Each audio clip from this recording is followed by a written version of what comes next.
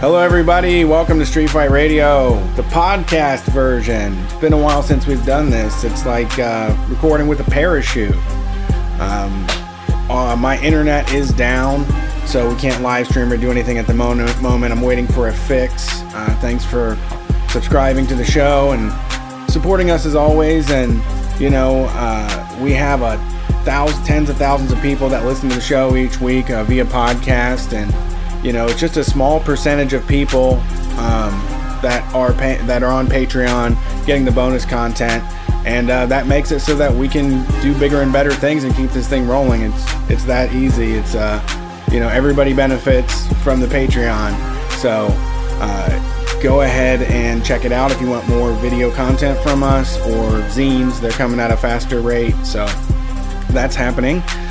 We are also working on a Means TV studio, so that's coming very soon. And we last night made an appearance at BugCon, and so it was very different circumstances than recording audio again.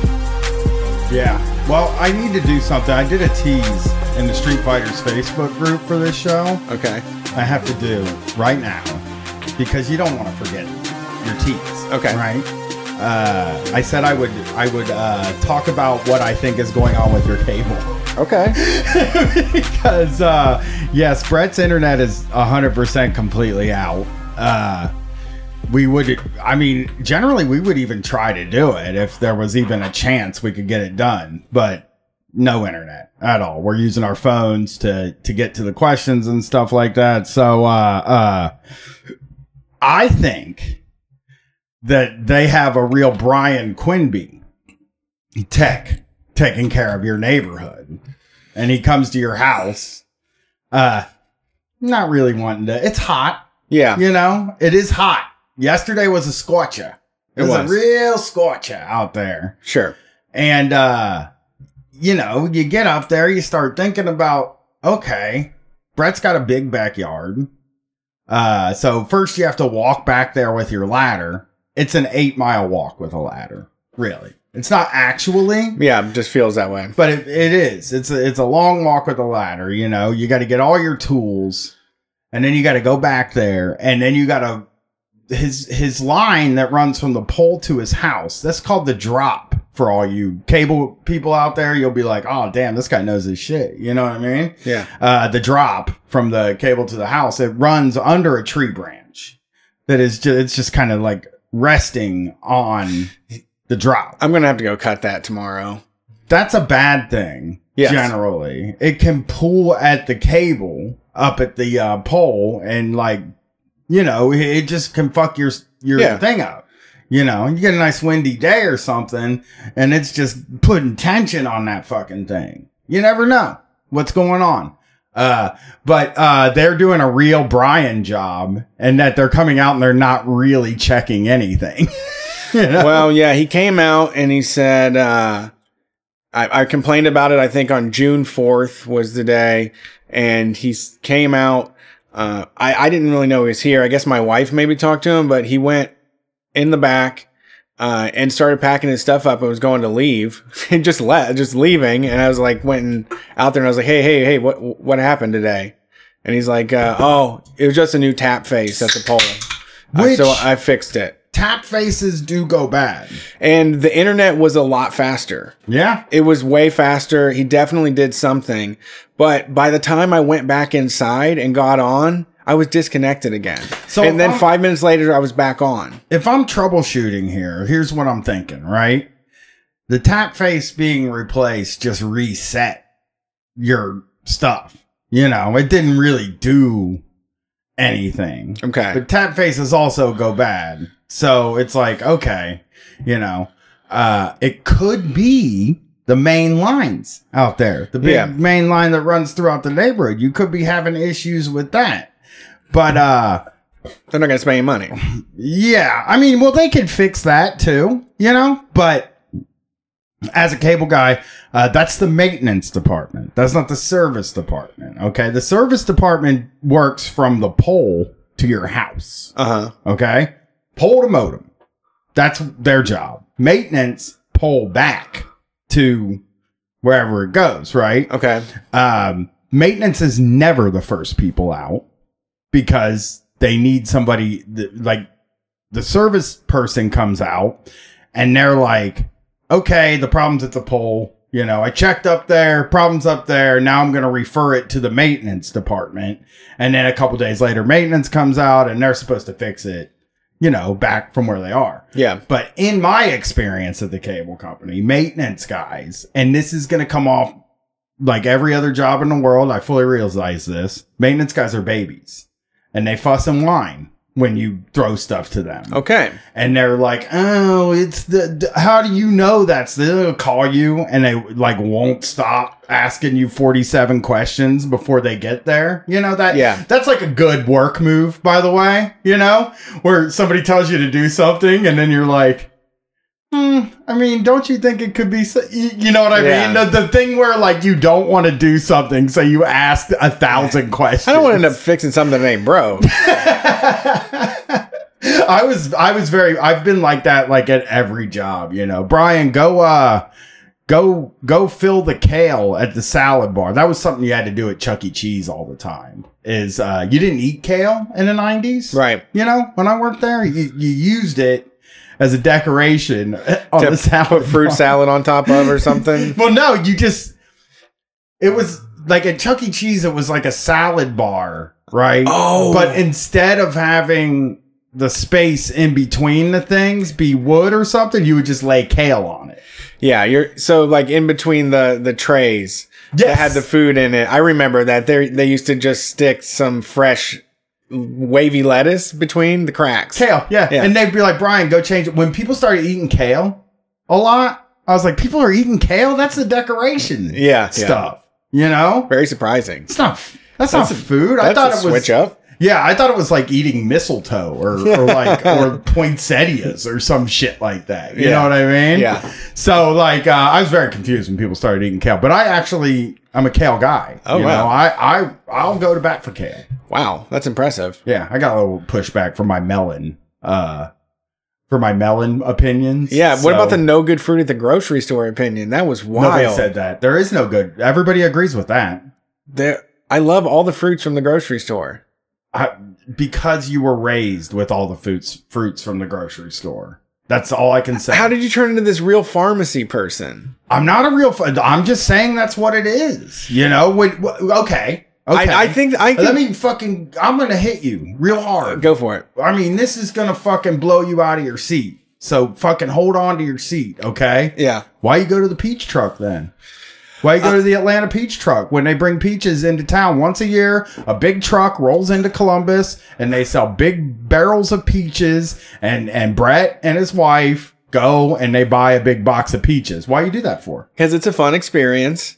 And the peaches are better. And yeah, the grocery store does fuck up a lot of their peaches. Mm-hmm. Not every single fruit, though. Mm-hmm. They mishandle some of them. Okay. I've also been able to find farmers market peaches are the same because they don't refrigerate them. I was walking down right by your house the other day. I walked 50,000 steps the other day, but I was walking down in your neighborhood. Michigan blueberries. Uh-huh. They were going to be at the AutoZone on Saturday. So okay. You could go to the AutoZone, pick up a bushel of Michigan blueberries. Okay. Why do you think people went and picked up a bushel of Michigan blueberries instead of going to the Kroger and buying a little thing of blueberries? Why do you think that I don't think they're going to be that much better than the ones that I get that I like? I mean, because you just wouldn't go spend that money. That's more money. Come on, dude. I love to waste money on expensive food. I gave you a $40 box of peaches is a fun experience, okay?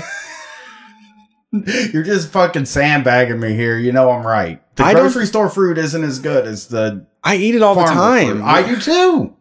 I'm not saying I'm not saying that the fruit isn't good. I'm saying it's not as good as when somebody, I agree with that. From the farmer's market, you go to the place that it's indigenous to and you get that.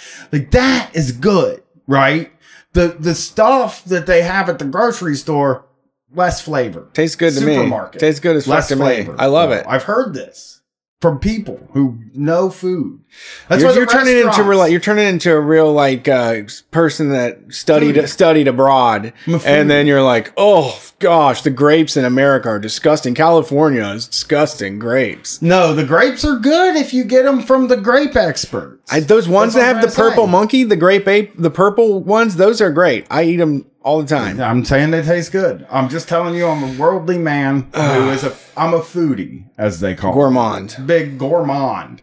So anyway, the guy gets out here. I just think he doesn't want to do anything because I think that the solution to your cable problem is a very easy fix. It's something that I would have done by now. Well, no, I usually had to go to somebody's house 2-3 times before I really went nuclear on it. But, probably if I was your cable guy that's coming, which by the way, Brett did a massive, very big customer thing that happens when you work at the cable company. They'll say, don't send the same guy. Yeah. But the problem with that is, and I don't know if Wide Open West does things, but they don't care about that. Sure. And they will just send the same guy. There was so many times where I had work orders that said, don't send the same guy. And I was that guy. Right. Like the whole day you're just thinking about when you knock on the door and they see you. And you're like, yeah, I mean, I shouldn't have done it. Definitely, it's a bad move. No, it doesn't get him in trouble. You just don't want the same fucking... One guy came out here twice and couldn't figure it out. I think you're within your rights to be like, maybe send somebody different with a fresh set of eyes. Yeah. He's not going to get in trouble for it. I mean, basically, somebody having to come back is going to be the thing that hits him. He's going to get hit with metrics. He's not going to get hit with don't send the same guy. Right. You know what I mean? So it's not your fault. It's going to because this is the third time they had to come, or the second time they had to return to his job is what's going to be the problem. The metrics are what's going to hit. But I have to have it's not going to be your fault. Yeah, I can't prevent that. I know. There's nothing you can do about it. So you're fine. But what I would do to round this out real quickly is I would run a new drop to the house from the pole. And I'm estimating the time it would take to do that at a half an hour tops. And then maybe not a half hour, but he also changed your ground block and stuff out there Saturday. Yeah. That's what he did. Right. So that part he doesn't have to do. Right. So he would really just run a new drop, plug it into that ground block. And then what I would do, I would just take a goddamn piece of cable and I would run directly from there into your office and just hook up that modem. It's one outlet. Nothing can go wrong at that point. There's no space for them to say that you didn't do anything.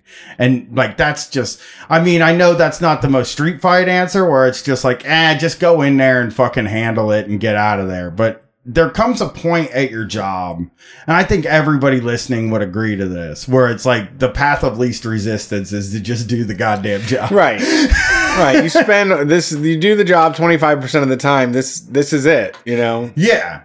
Because like, were you like sort of, there are different types of kind of bad workers, right? And like, there are people who like me, I think my philosophy was to do it, but only give like 50% of me over to it. Do shoddy work, basically. I mean, I usually set them up for a baseline and then just something I could get done every day. And just, I would stick to doing what they wanted, but that would only take usually 2/3 of the day. Right. It's shoddy work. You're like, I'd rather just do shoddy work than do... Or slow work for 5 hours. Yeah. Yeah, for sure.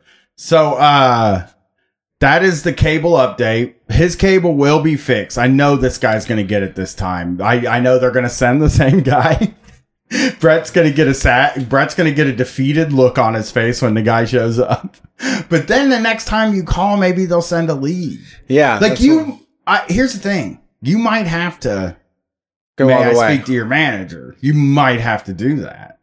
And I hate to say it to you. And I know it sucks, but like, there is a big difference between the fourth time you've had to call to get something done saying, can I get somebody here that knows what they're doing? And just immediately going right to me, I speak to your manager. It's like when I did tech support over the phone, I remember there were a lot of people who on their first call were like, I want to speak to a manager right now. And it's like, buddy, there's like a whole, you got a maze. You haven't put in the work yet. You haven't put in the time yet to talk to the manager.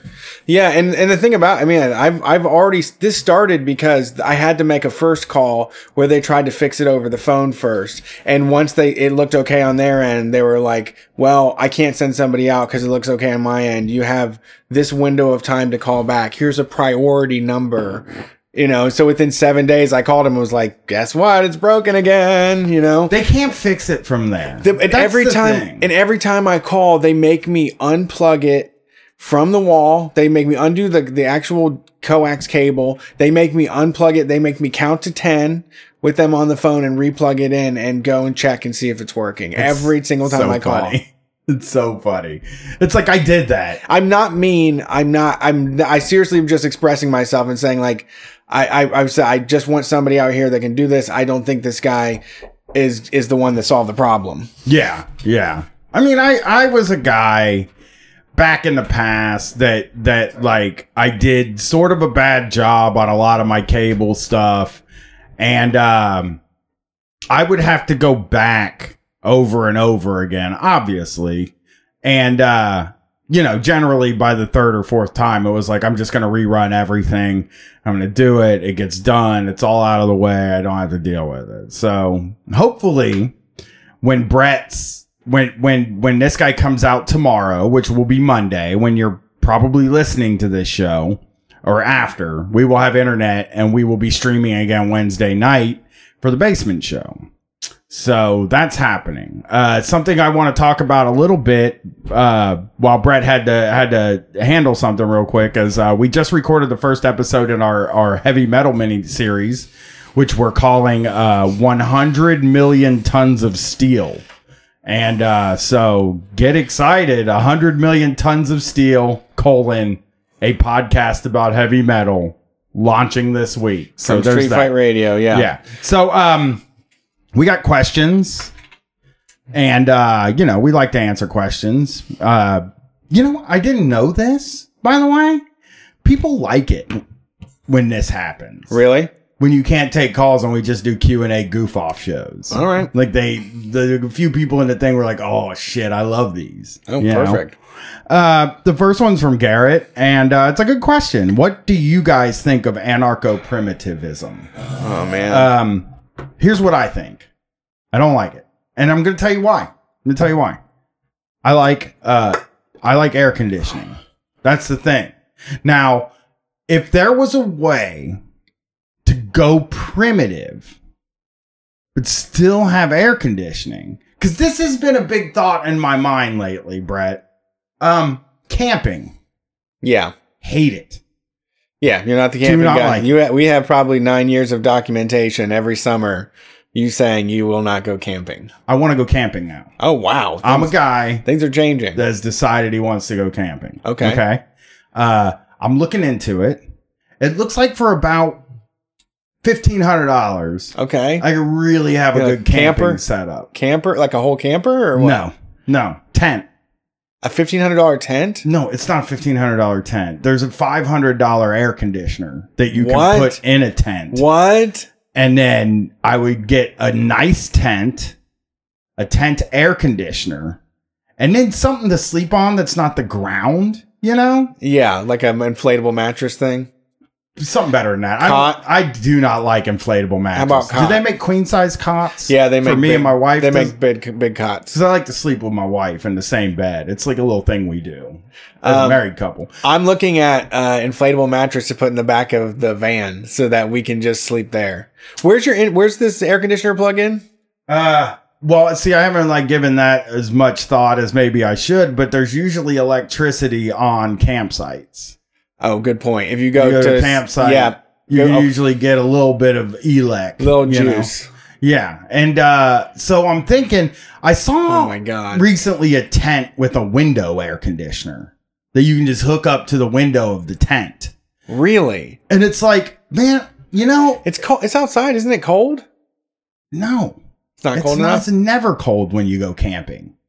I would have to go camping in November in order to be comfortable. Okay. You know? Okay. So here's the thing. I'm thinking tent, air conditioner. Really comfortable cot. I mean, I'm really going to shoot high dollar on this cot. I think the thing I'm going to go low dollar on is the tent. Okay. Like that's going to be where I save just a little bit of money. Bungee cord with the tarp hanging over it. No, just save some money. I've been looking at tents and I'm looking at like some $300 tents that sleep 8. Yeah. It's like shit. Tents are moving. Yeah. Tents are hot. So people want to get away. I think I want to go camping with I think I could do it for 5 days if I did that. Okay. If I did air conditioning. Yeah. I'm interested in the campgrounds too, but I mean, there's a lot of people though that are going to be going there. So that is an issue. Yeah. They're pretty popular. I don't know what kind of distancing they're doing. Well, see, that's why I would pick a really unpopular one. Got it. That people don't like. The worst campsite in America. I mean, my wife tells me stories when she was a kid. There is this fucking crummy ass place in Columbus right near Columbus called Jackson Lake. That like, you know, a lot of the hillbillies went and and my wife's family, her parents would take 2 weeks off work and make them camp for 2 weeks at Jackson Lake during the summer. And she talks about how much she fucking hated it. Yeah. And it's just like, and the other side of this, fucking Jackson Lake's like 15 minutes away from town. Oh yeah, it's nowhere. Like not that far. You could get right back home real quick. Yeah, I was thinking like, well, my parents have a camper, so I could probably borrow their camper, but they have it parked at a fucking place that is like maybe 20 minutes away from Polaris, which is not like there's a mall there and everything.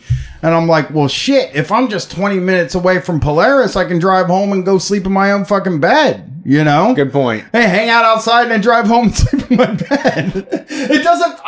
That's a fun idea. I'm a weird dude when it comes to this camping thing because it's kind of like, I don't want to go to do it and then not be doing it, you know? Yeah. I don't want a safety net. Yeah. When it comes to camping, you know, or a cabin or something like that. When you're like, I'm going primitive, you know, I'm fucking going to do it. I'm going to get a tent.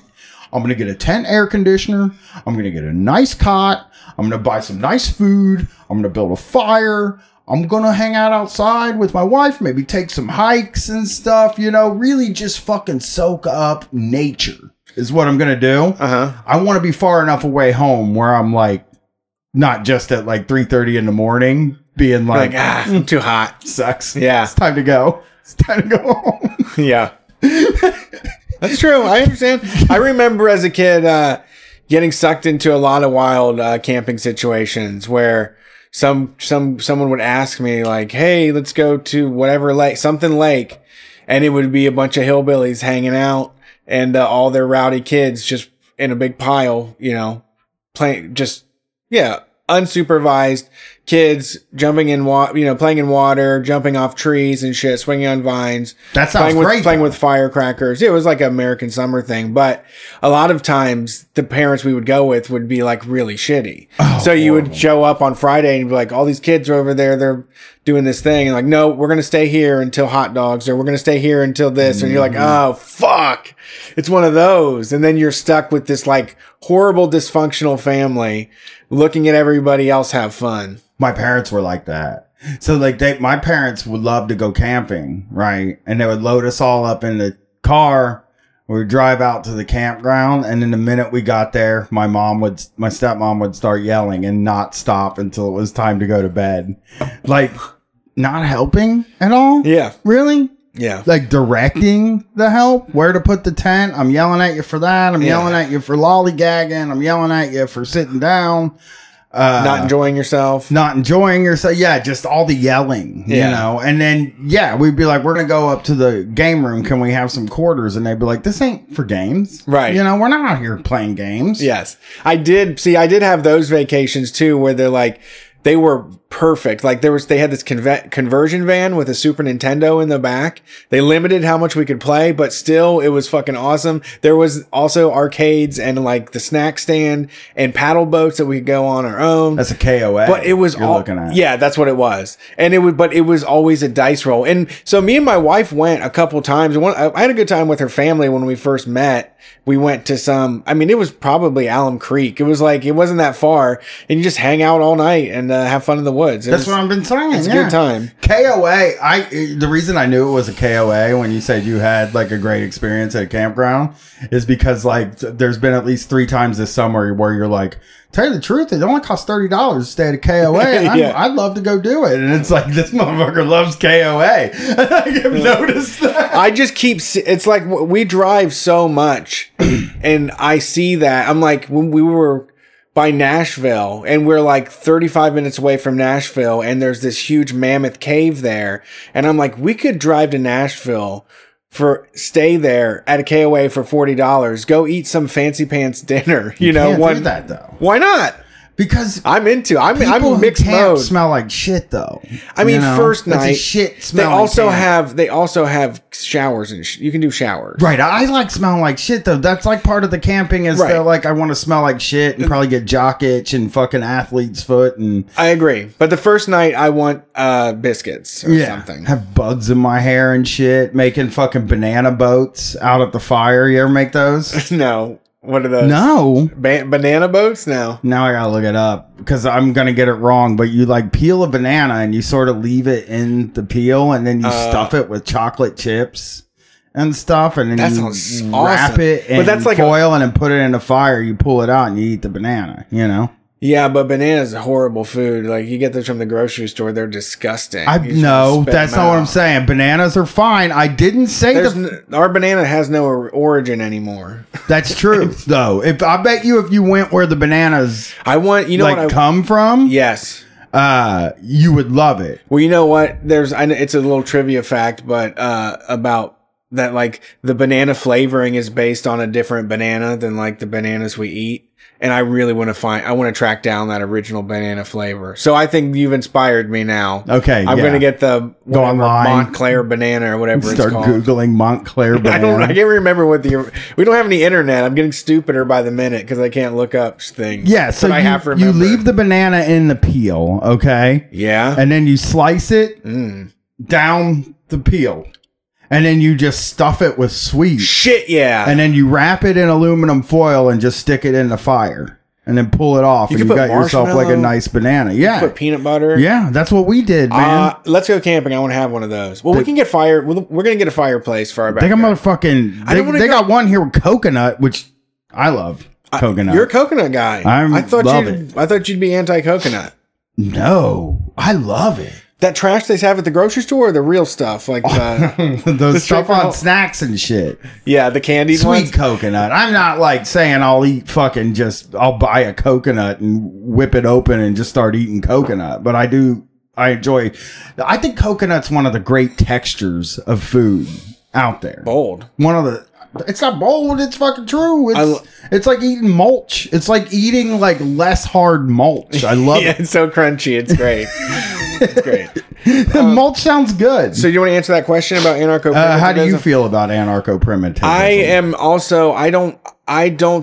I think that we could and should reduce drastically what we're doing, but I think that technology is beneficial and can be used for good. And I don't know if anarcho-primitivism just seems like you're forced to do it more like than we can make that decision, get everybody to make that decision, because I don't think that's going to happen. Yeah, it's not. You can't put that cable. I saw the word cable because I'm looking at questions. Yeah. You can't put that genie back in the bottle. Yeah, you know, the toothpaste is out of the tube with technology. But I've said enough that TVs are done. We have enough TVs, and once we run out, then we can make another one. You know. So Haley asks us in Street Fighters, y'all have been all over the states, right? What's some of the best food you've had while on tour in different parts of the country? Wow. Okay. So the first thing I'm going to say, I gotta look the names. I don't know if I know the names. The first thing I'm going to say that was mind blowing and great to me but is not going to be special to a certain segment of the audience, is In-N-Out. Okay. It's like I basically had decided I was never going to get to try it. Okay. Because I never thought I was going to get... I never just saw myself getting to California. It seems so far away. And you're listening to all these podcasts with California people that talk about it all the time. It's a regular part of their life. You see how passionate people are for it, And then I tried it, and I got to tell y'all listeners, and I just told Brett this last night. My trying In-N-Out was like a real watershed moment for me, where I stopped asking for things without special sauce. Because I was a guy that I always said, you know what, just... leave the special sauce. Hold that ookie gookie. I don't need your fucking special sauce. It's never good. Oh, I love special sauce. And now I'm like, man, special sauces really kick up a sandwich or a burger or not. That's true. Fucking Shake Shack. I was ordering that Smoke Shack without. That is a big tour food too, though. We have one in Columbus now, but me and Brett have eaten at Shake Shacks in every city. Yeah, Baltimore, Las Vegas, Boston, Phoenix, DC, DC. Most places. If we're in New York, yeah, we love that. I love it. I think it's great. One of the best burgers you can get out there. And that shroom burger they got, it's cheesy, and I probably can't eat it anymore. So my relationship with Shake Shack will change. Oh, that cheese on those French fries too. The cheddar sauce is bomb. It's the best in the game. There's nobody that does it better. Yeah.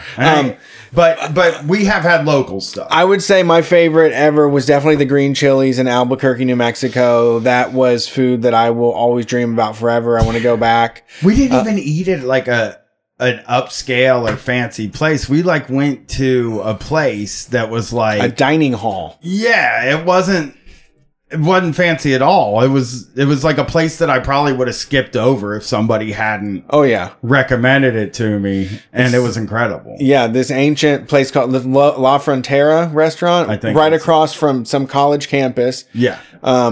You get a huge plate basically you get a huge regular Mexican dinner, and then they just throw green chili on top of the whole thing. Yeah. Like I got huevos rancheros, but then it was just green. Yeah. The whole thing was green. And it was hot when there was no bullshit. There was no mildness. Like they didn't take anybody's feeling. No. They made the best stuff that they made, and it was perfect. They didn't ask you how many chilies do you want? Yeah. You know what I mean? Like what when it comes which is I kind of like that about Indian food, to tell you. Oh yeah. I almost wish all the other cuisines would take the cue from Indian food. The Asian places do sometimes. Yeah, but Mexican places don't do it. No, and more American style places don't do it. I mean, I guess hot chicken does it in a way. But it shouldn't though.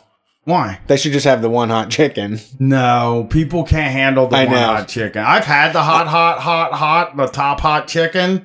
That was great. That's my other choice. Roscoe's. Yeah. Roscoe's in Asheville, North Carolina had a vegan hot chicken covered in chili powder, red, served on white bread with a pickle and 2 sides. We had a full platter. And we were just slamming it, stuffing it in our mouth, water pouring from our eyes, just kept saying, this is the best thing I've ever eaten. This is the best thing I've ever eaten. And we're just mouths are full, drinking, going through pop. We got in the car and it was still we had I feel like you had to check yourself before you drive. Yeah. It was the itis. I was in the car and I was like, dude, I feel like this is a really long drive for the way that I feel right now. Yes. And then also it was religious. So we both went back to the hotel and laid down and took basically a nap to get ourselves back together. And then what happened after that was we went to an ice cream shop and I got a vanilla milkshake that was just a great vanilla milkshake. So really? Asheville's got some... Yeah, Asheville knows what's up. Do you remember... I know this isn't what was asked. Do you remember when me and you and Nick went to that Mexican restaurant in Washington, D.C. that was the worst food I've ever had in my life? There's a few times that I've made the mistake of Nick is a lot younger and he hasn't had enough bad dining experiences, or he's kind of happy-go-lucky. He likes Chipotle. That's all he eats. It's his favorite shit in the world is Chipotle, which is something I've sworn off. Right. 2 years now. And so there was a time like I let him pick alcohol, and he got pre-made cocktails, and they were disgusting. We ended up throwing them away at the end of the Hellfire tour. Remember when we went on tour and we were like, let's get some cigs and like smoke some cigs, and Nick was like, oh no, I brought some, and it was Virginia Slims. Yeah. Oh yeah. He was trying to quit. He quit. Yeah. He was trying to help us, though. He was like, I'll have some Virginia Slims. Yeah. So we were filming in D.C. Juggalo March. This is a Juggalo March. Yeah. We did a live show in Baltimore. We stayed across the bridge in like Alexandria, Virginia. So we had to travel a very long way to get home. And we were just fucking hungry, and we were walking, and then Nick was like, there's a Mexican place right here around the corner. Let's just go here. Because me and you were like scanning Yelp. We're typing in like hipster. We're typing in fast casual or fusion. We tried Tupelo Honey. Yes. Cafe, but it was like we looked at the prices on the thing, and we were like, yeah, no. Tupelo Honey started in Asheville, North Carolina, moved to D.C., and then became this very ritzy, like over-the-top, very expensive place. We were like, nah, we're not really... We had been at Juggalo March all day. We were covered in Faygo and shit, I felt like. It was money, too. We weren't making the type of money that we make. I think if we had gone there now, we would have eaten. You're right. You're exactly right. That's what it was. And I was like, let's go to Bert's Chili Bowl, but I'm with 2 vegetarians, so no Bert's Chili Bowl. And we go to this Mexican restaurant, and the food was abysmal, and I couldn't even eat it. Like, the inside was just that frozen fried rice, the white rice with peas and those little cubed carrots, and a little bit of onions, and with refried beans just like from a can. And but can I say this? No, nothing. It was no flavor, and the decor and the logo and everything immaculate. Like the same shit you see at any restaurant that you've gone to that's great. The same thing happened the other time we were in DC we were with Chapo, and there was a place called Boss Burger, and this is like right after the Women's March. Yes. So every place was packed except for Boss Burger. Yeah, it was J20. It was like it was the inauguration thing, and it was the end of the night, and there was tons of people from out of town. Yeah, so we were like, one of this Boss Burger place is here. And the thing that happens, I think, in big cities is, number one, they have a lower standard for what going out to eat is, because I think they do it every day, right? Sure. Like, so people that live in New York and stuff like that, or DC, that are single and don't have, they don't have kids, don't have a kitchen stuff. They don't have a kitchen. They go out to eat every day. So they have like a lower bar than somebody like me, who is like, well, I cook 5 days a week. Yeah. And when I order food or go out, I want it to be really fucking great. Right. So people will just give a place that sucks like 3 stars, 3.5 stars. And when you get to that, like, so then you look at it, and then that's when me and Brett said no more 3.5 stars. Yeah. We were willing to do 3.5 stars there for a while, but we moved to 4 stars. We're 4-star guys now. Yeah. And also, just like as a person who does travel a decent amount and me and Brett do look for local stuff to eat at, I've decided that the next time we're out, Google. I'm only using Google. I'm done. I'm done with Yelp. Interesting. Done. It's over. What'd Yelp do? Just not good. It's failed me too many times. The people on it are trying to get their brand over. Yeah. It's not like Google, where it's just like people are just like, I thought it sucked shit. There was a Band-Aid in my milkshake or something. Yeah. Like people on Google are like really doing it because they just want everybody to know what they just had. Right. People on Yelp are like, oh, this is my brand, you know. Oh, as I told my hubby, Mr. J, Yep. And I just feel like you don't get any sort of accurate representation. It's like Rotten Tomatoes. It's like the problem with Rotten Tomatoes. Yeah. Okay. Like the problem with Rotten Tomatoes isn't that it's bad to have a thing aggregate all of the ratings for movies, right? Like all of the critical ratings and give you sort of a number. The problem with Rotten Tomatoes is if you don't read the reviews, then some of the bad reviews are fucking actually decent. Yeah. And some of the good reviews are actually kind of bad, when they aggregate it. They just kind of, They just choose, you know? And like, that's why you don't get an idea for a movie. That is also why when I'm looking for a movie and I want to check the rating, Google. I use Google now. Wow. I look for 75% of people like this movie and I'm like, I'm going to watch it. You know? Yeah, the barrier for entry is very easy. You don't need to be signed into the Google app. You can do it right from any browser. You can, if you Google something and you go back, it'll say, "What did you think of this thing?" And you can just push the button and write what you want. I truly feel like that's the way to find the good restaurants now. I think it's all over with Yelp. Yelp has has a very bad representation of like Mexican restaurants. Yep. Any of Condado. That's just like one right there for you, where it's like fucking in Columbus.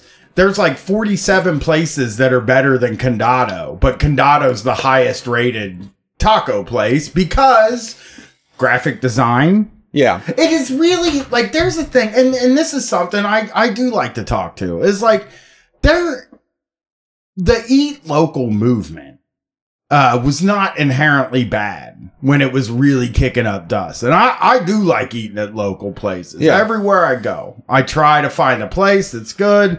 And most of the time I'm pretty satisfied with what I get. It's good. It's a good experience.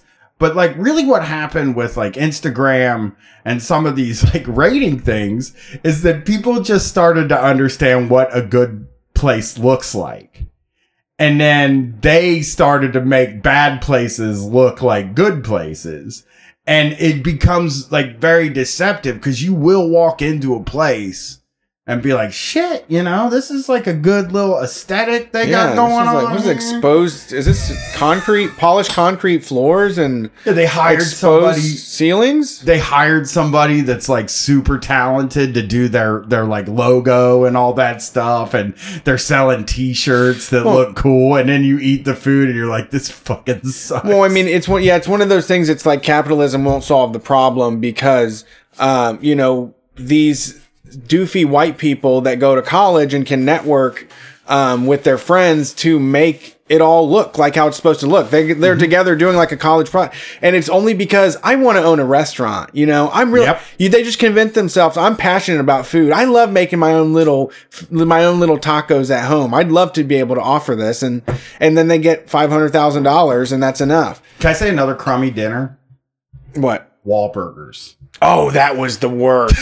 It was like $70 for both of us to eat too. Just an altogether horrible experience. It was one of those ones. There's so many times on the road where you bite into something and immediately you're like, all right, choke down mode. Like, let me get my water. I'm going to take the biggest bite I can and mix it up with water. But I mean, I guess like the best way to say it is that like the places that you would expect to have good food, places like Los Angeles, Texas has a lot of really good food, and Albuquerque just head and shoulders like one of the greatest places. Asheville has very good food. I think Seattle has been mostly good, but I can't think of anything that sticks out. I guess not. We got pizza last time we were there. We don't ever stay there. Yeah, we're never there. We're there we get there at midnight, we do a show the next day, and then we drive to Portland. Yeah, and like the vegan stuff in San Francisco and LA just is embarrassing. Like when you come back here. Really? No. I mean, sorry.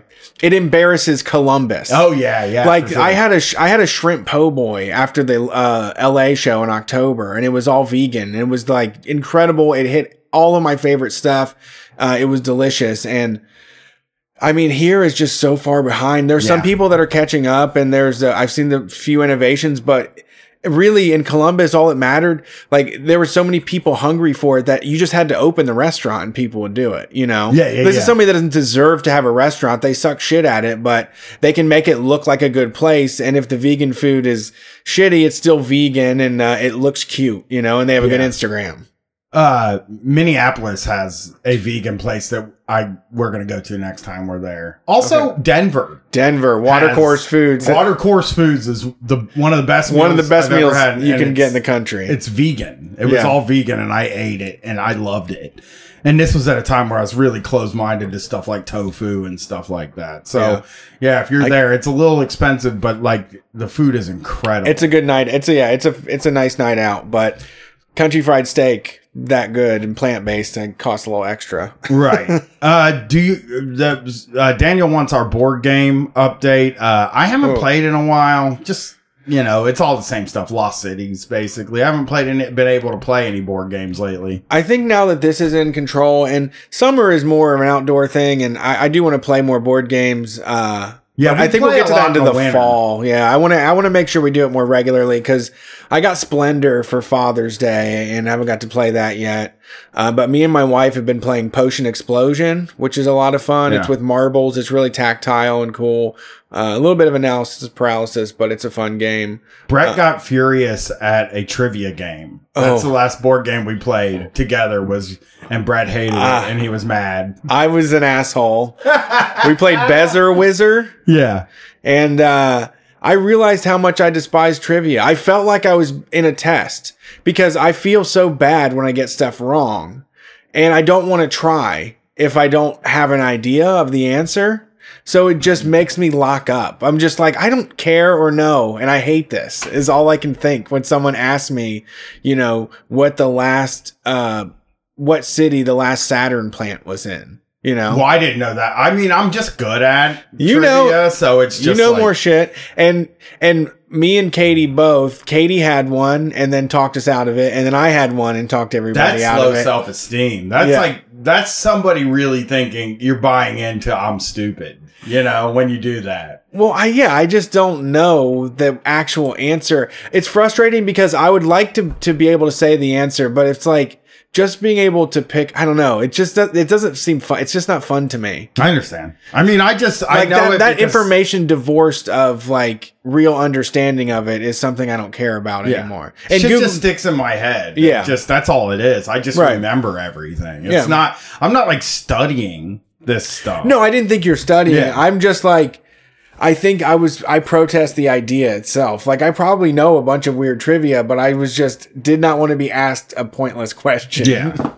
So Charles wants to know about the protests I went to yesterday. I can't really give a good breakdown of what happened because I was terrified to get close to it. It looked like a bad cinch. There were a lot of people there. None of them were wearing masks. They were all screaming. So I was like a block away, kind of with a mask on, like trying to look at what was going on. But like, it was people chanting back and forth at each other is really what it was. I would have liked...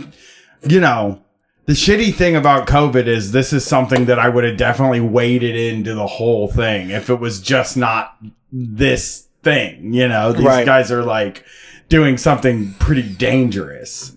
So that's why I didn't see it. I was watching the live stream from the news, which I thought was good enough coverage because it was, like you said, mostly a screaming match. There was just a line of people and everybody had their masks pulled down so they could scream at each other. So it was just... They're doing Black Lives Matter, Proud Boys Matter, White Lives Matter, Black Lives Matter. It was just like back and forth this thing. And like, there were probably more chuds there by a little bit, but that was because this was their organized rally.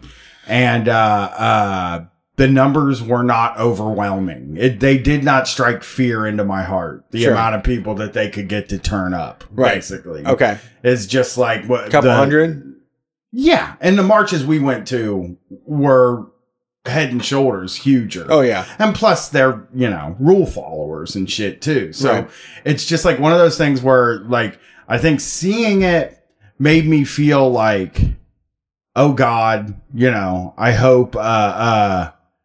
I didn't want to go there and say like the bad guys will run over us.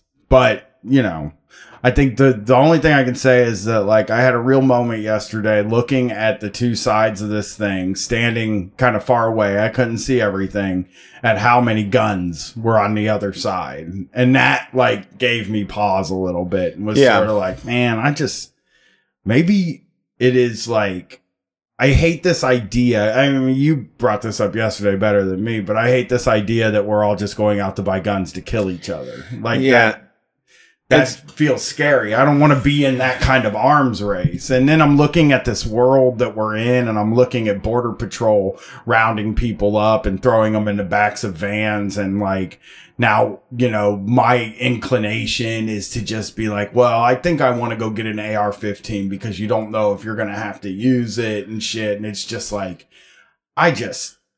we live in, I mean, it's funny, 2 years ago in conversations with people, I would say, I think that our lifetime, we're going to live in pretty like wild times. Transformational like, period. Civil unrest. It's going to not be like normal. We were telling people, no, we were literally trying to warn people that like this is, you feel like it's always going to be like this, but there's no guarantee. There's no stamp. Nobody's in charge of that. Yeah. The 401k is great, but they might not matter. You know what I mean? Like, that's what I've been thinking. I'm like, well, I guess I was smart for not saving anything because it's going to be worthless. But, yeah, I just think that like now that we're there, we are there, right? Like just because you can go home and sit in your house and be away from it does not mean that it's not happening. And you have to understand that like everywhere in the world where stuff like this happens, people are able to go home and go to their house and sleep at their house, you know, and then go back out and get back at it. We're there. Right. You know, it's happening. You're right. And it's it's the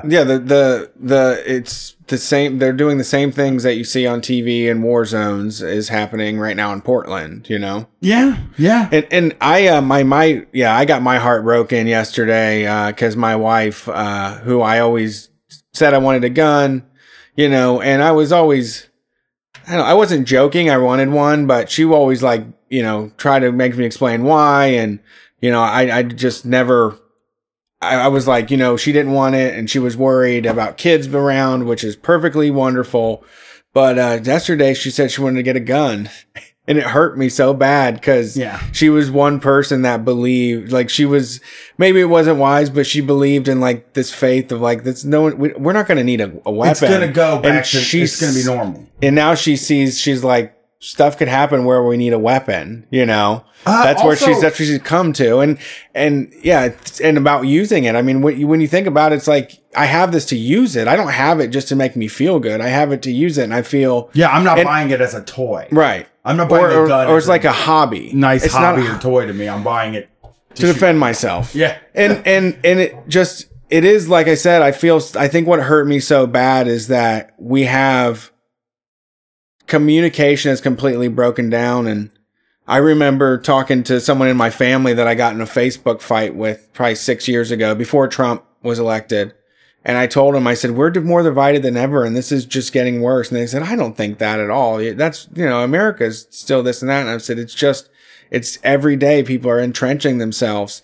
And now we've gotten to the point where everybody's just is like, fuck it, I'm going to go get a gun then. And, we really have given up on any sort of idea of peace or understanding with those people. You know, I talk about this, or I've said it. I've seen a lot of comedians say it and a lot of people, but on 9/11, when that plane hit the Pentagon and missiles didn't come out of the ground and shoot that plane out of the air before it could get to the Pentagon, there was this sort of feeling in me that was like, oh, like, those missiles don't exist. They had no idea. They weren't prepared for this. They got caught off guard, and they weren't there. The things that we thought were there. There's no super secret, missiles underneath that to protect the building. And like that was a really weird moment for me. And I remember thinking about it, and then just kind of moving on and filing that away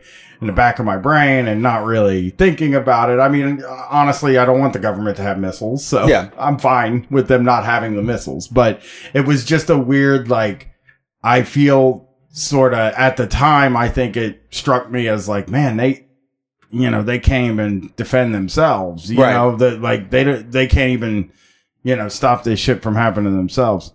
And COVID has had the same effect on me, obviously, like that they don't know what they're doing. They don't have any control over thing, and they can't do anything. There's no systems in place. They're not allowed to do the type of quick things that would save a lot of lives. They aren't allowed to move. They aren't allowed to do anything in the healthcare field because someone has to make money off of all those transactions. Mm-hmm. Someone has to pay for that. They aren't able to just hand us money because they don't budget for that. They budget for handing money to the rich people. Mm-hmm. So yeah, they are unwilling and unable to do anything at all for us. Nothing. And like, I think this has also laid bare how much we hate each other. And I think that is like an underreported thing where it's like, yeah, we like don't even like each other. We shouldn't be an organization. No, I guess is what it would be. Yeah, like we hate each other, and like people in the city hate people in the suburbs. People in the suburbs hate people in the city. People in the fucking rural areas hate. You know, and the funny thing, just don't like each other. Right, and you know, this is. We're doing a lot in a very little amount of time, but even so, like without having to kill each other, those people already have an existence that works for them. You know, like they already have a life that they can go to that's away from us. If they just didn't have power, or we weren't like tied together. I mean, but they do have like all the power. They hold all the levers. Oh yeah, you know, and we're just kind of sitting here like watching this stuff happen and being like, "Fuck, I can't do anything." Right. Like COVID is a real fucking thing that is like, I do want to help people quite a bit, and I feel 100% hopeless in this, other than just throwing money at people. Right. You know what I mean? Like, yes, obviously, you know, you can donate to GoFundMe's and stuff like that and like kind of help, but like, again, like, I don't know, maybe like a little piece of me thought that if a global pandemic happened, the government would at least be able to handle the first parts of it. And yeah, sure, maybe shit goes off the tracks because it's untested. But man, you know, right? I mean, there has to be people thinking about this, and they were literally a planning. They were like, "Shh, don't tell anybody. We don't have enough masks, so people are going to run on masks. So let's not let them know." But I think that shit like that. I think that also, COVID happening has turned a lot of people on to the idea that the government isn't protecting them or trying to help them either, that they have left us behind and they don't care about us. Yeah. And it's like, so we're going to have an election in November. And, you know, I think the best possible outcome is Joe Biden wins. And I also think that if Joe Biden wins, it's going to be the same ineptitude. And I think that people are going to be like, oh, you know, it wasn't even like a uniquely Trump thing. Yeah. It was just the country. Because that's the problem with this, right? It's like, this can all be blamed on Trump right now. Yeah. But I think this would have been happening under President Hillary Clinton, too. I don't think that would have been much better. Well, I mean, they had means testing on like payouts and everything. Mm-hmm. They were already chiseling away at what they're willing to do for us. Yeah. We can't help them too much. Yeah. What cities are you on? John wants to know what cities are on our wish list to do shows. Miami, Tampa, Jacksonville are definitely on that list. Yeah, we gotta go there. We're sorry for that. We owe them, everybody. Toronto, Vancouver, British Columbia. Okay. It's like very high on my list. We can't leave right now, but we can't get our passports or anything. Well, they just want to know dream. No, I know things, and my dream is. I mean, I think Vancouver is a big dream of mine. I think like I would love to do a live POD cast opening. Obviously, we love Chris James and Stephen Heck and fucking John Cullen and all those guys up there. So like, yeah, Vancouver I think is one of the big places. All right, and I'm trying to think of. I know we've been. I mean, obviously, like you're asking where I want to do shows. I would like to do shows in these places, but the places that I want to go and see is like North Dakota, South Dakota, Wyoming, fucking Nebraska. Like I want to go to those places now. I want to like see them. Montana. I like want to see those places. Yeah. I would love to do a show in Missoula. I would love to make it work and figure it out. And then one last place on my list, Salt Lake City. I would like to do a show in Salt Lake City. That could be good. Yeah.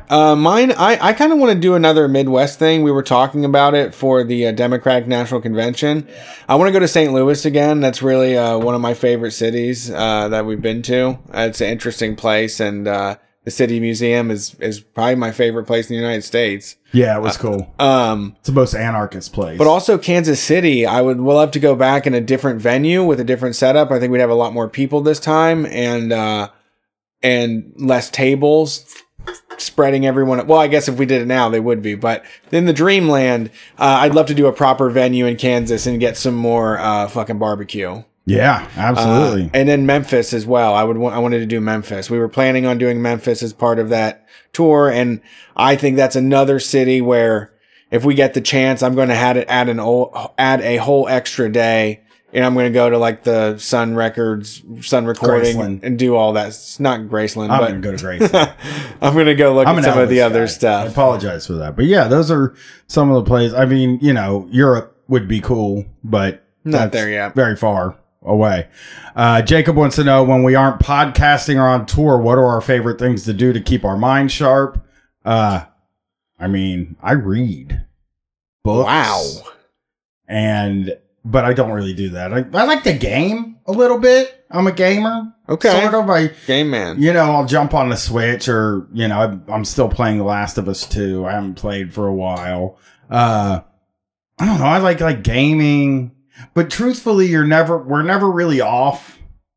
And, I'm on Twitter all the time. Yeah. I mean, that seems to be the time suck for me and what I do, Yeah, I would say for myself, I like, it is a big issue because so much of our life so much of our work is online.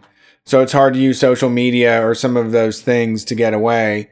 And I have a tendency, like one of my ways, if I'm in a bad mood, I'll just work extra hard.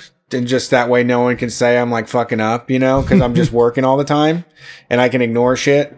And so really finding leisure has been a really big part of making sure that I'm okay and that I don't resent my family and, for having to do their dishes and laundry and all of that if I have my time, And so I do games too. I'm a mobile gamer. I'm that old and I don't care. On your phone. I've been playing Magic the Gathering Puzzle Quest right now, and it is so fucking addictive.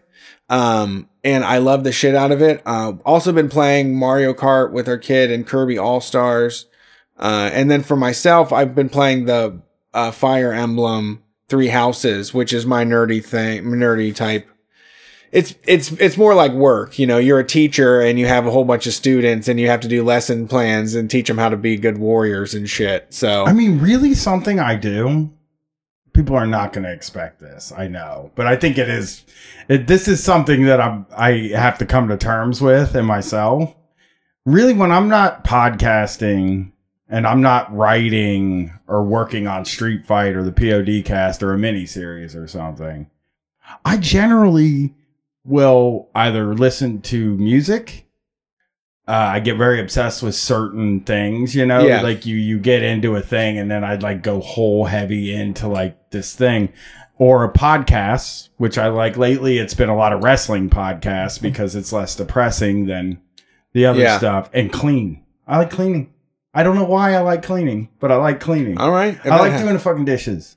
I like fucking cleaning up the room. I like organizing everything. I like the house to look nice. I'm a cleaner guy. I don't know. I would never have admitted this in the past because it just seems like such a silly thing to say that you like. I don't actually like it, man. I like cleaning and moving things around and, it's like I go in my studio at the house, you know, and it's like, hide some of the wires, Yeah. Clean everything off. I do the same, actually. I stay up all night listening to music, like over and over again. I found my threshold is 750 songs. I have Last.fm and tracks my listening. I listened to Metallica like 750 times, and Megadeth, I got burned up around 775. I thought they were going to crush Metallica, and then they just like all this other stuff started coming in. So that's like my threshold. And I do have a problem where I get way into stuff, consume it all, and then it's not exciting or new anymore. And like pro wrestling was like that, where it was a lot going on initially, and then it's just a slog to know everything, and then it's also not worth it to know everything anymore, you know? And so I've been into Formula One like crazy. I love the shit out of it. It takes 3 days. They do practice on Friday, they do qualifying on Saturday, and they race on Sunday. And they're only going to do 20 races this year. So I think it's going to work because I right now am getting updates on all the builders and all the drivers and stuff. And once they're not racing, I can take a break and catch up next spring. And I think it'll be good that I won't be able to burn myself out on it. Yeah, wrestling happens all year. There's no season, and you just kind of just always watching it. Right. Wrestling was a great time filler when I had Charlotte because I was a stay-at-home dad, and I had 8 hours a day of just making sure a baby was fed and sleeping properly. Yeah. And I would be cleaning the house, and we had a studio apartment. So I could just turn on wrestling in the background on the TV and walk around and clean the house and watch it. And now I'm just like I said, Formula One, maximum 2 hours. They will just shut the race down. So I can get it in. It fits in. It doesn't feel like a big time commitment, which is where I have sometimes trouble like finding hobbies and stuff. Because some of those video games too, they're like, it takes 60 hours to beat Breath of the Wild. And I'm like, ooh, I don't have that though, you know? Yeah. I could do 1 hour a week, but you know. Yeah, for sure. I've always wondered how often you heard someone do that thick JFK Massachusetts accent when you bring up your last name, even though Quinby is obviously different. So he's asking me about Vote Quinby. Yeah. I'm going to tell you something. I hate it. When I was doing stand-up, I was doing some pretty edgy stuff, some pretty fucking heavy stuff. And they would always say that before I went on stage, and then I had to bring the tone down in the room quite a few notches. Yeah. You know, and it made me nuts. Also, not the world's biggest Simpson guy. I mean, I did watch The Simpsons when they were on from 5 to 6 on the Tracy Ullman show? No, when they were on from 5 to 6. Yes. Every day, and you get home from work and you didn't have like the internet and stuff. Yeah. And you would just sit on the couch and watch The Simpsons or like do whatever. You would watch 2 episodes of The Simpsons, maybe a couple episodes of Seinfeld, and then the news comes on, and then you know, you're off to the primetime shows that you watch that night. Which channel do you watch? You know? Yeah. You know, Thursday night I watch NBC, but you know, I watch ABC on Tuesday. Right. Lots to think about. So depressing. That period, you know? TV time? Yeah, just the time when you had a shows for every night of the week. Right, we had a block. You're like, fuck, this is so weak. Wednesdays, they're getting rid of the show. We have a gap. We have like a hour gap from like 9 to 10 where there's nothing to watch. And then you're just surfing and trying to find something. Yeah. But yeah, that's when you don't have any extra money. Like if you leave the house, it's going to cost money. Do you think that's when I lived like that? Do you think at all that do you think I guess it would all have to be, my guess is boomers. Yes. Are probably the only people left on the planet that have their television schedule mapped out every week. Right. I can't imagine that any young people even know what we're talking about. Sure. Right? Yeah, I don't think so. Like that's why a cable box is something like we're right on the line. I've had somebody mentioned this week that their partner couldn't give it up. Like that was just one of their things where they were just like, no, I like it. When did you give it up? Cable? Yeah. Man, I feel like when I lived probably right before you met me, really. So you and Erica have never had cable? Me and Erica, I had it with my ex. That was the last time I had it.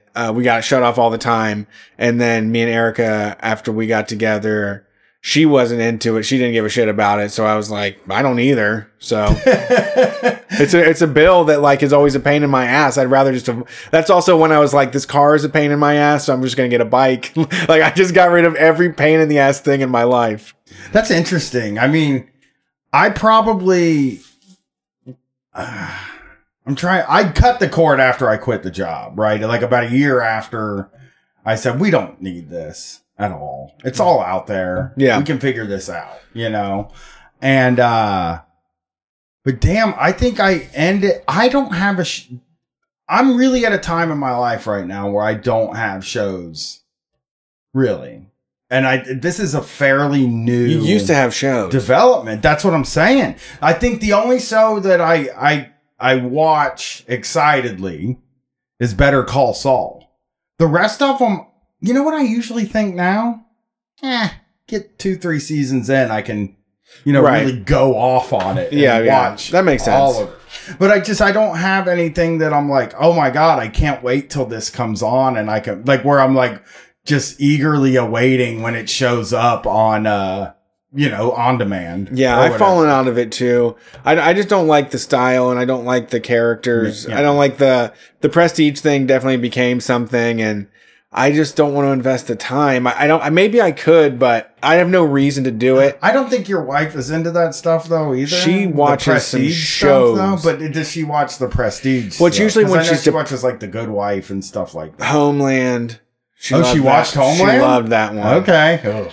Well, it's okay. But she watches those all when she's depressed, and she's actually been medicated for like the last 6 months. So I can't even think of the last time that I came in and like rolled my eyes because we're on like hour 7 of some show. My philosophy has changed quite a bit in the past 5-6 years about, it's very important to me that my partner had a lot of the same taste as me. Okay. In my early adulthood, late teenage time, that like, it was just kind of like, well, if we can't watch the same TV shows and listen to the same music, like what are we really? Yeah. You know what I mean? What is this fucking relationship? Yeah. Which is an odd thing for me to look back on now and think about.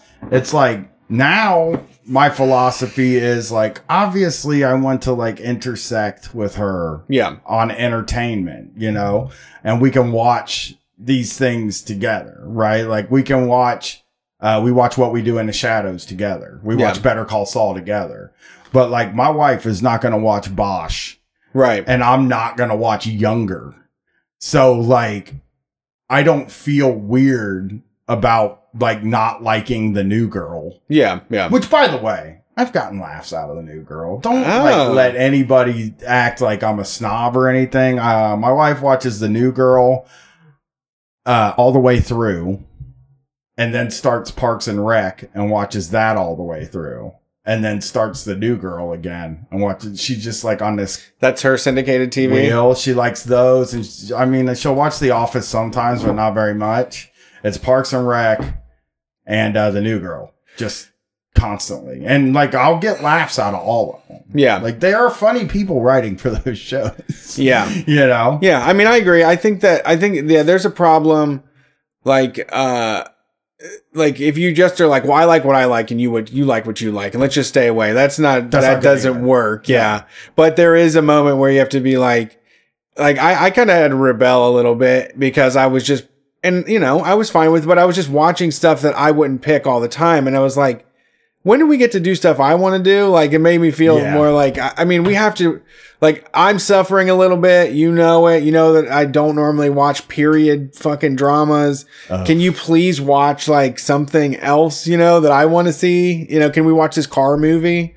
So we found a good happy place though, and there's stuff that we do together, like I want to play all these crazy video games and they just love Mario Kart, so I stopped like trying to get them other stuff because it's just Mario Kart. That switches the Mario Kart machine. That's true. That's all. I just turned it on. I just got it for Gwen. Oh really? Recently, yeah, so she can play. It's good. Yeah, it is. It's a Animal Crossing Mario Kart machine. Yeah.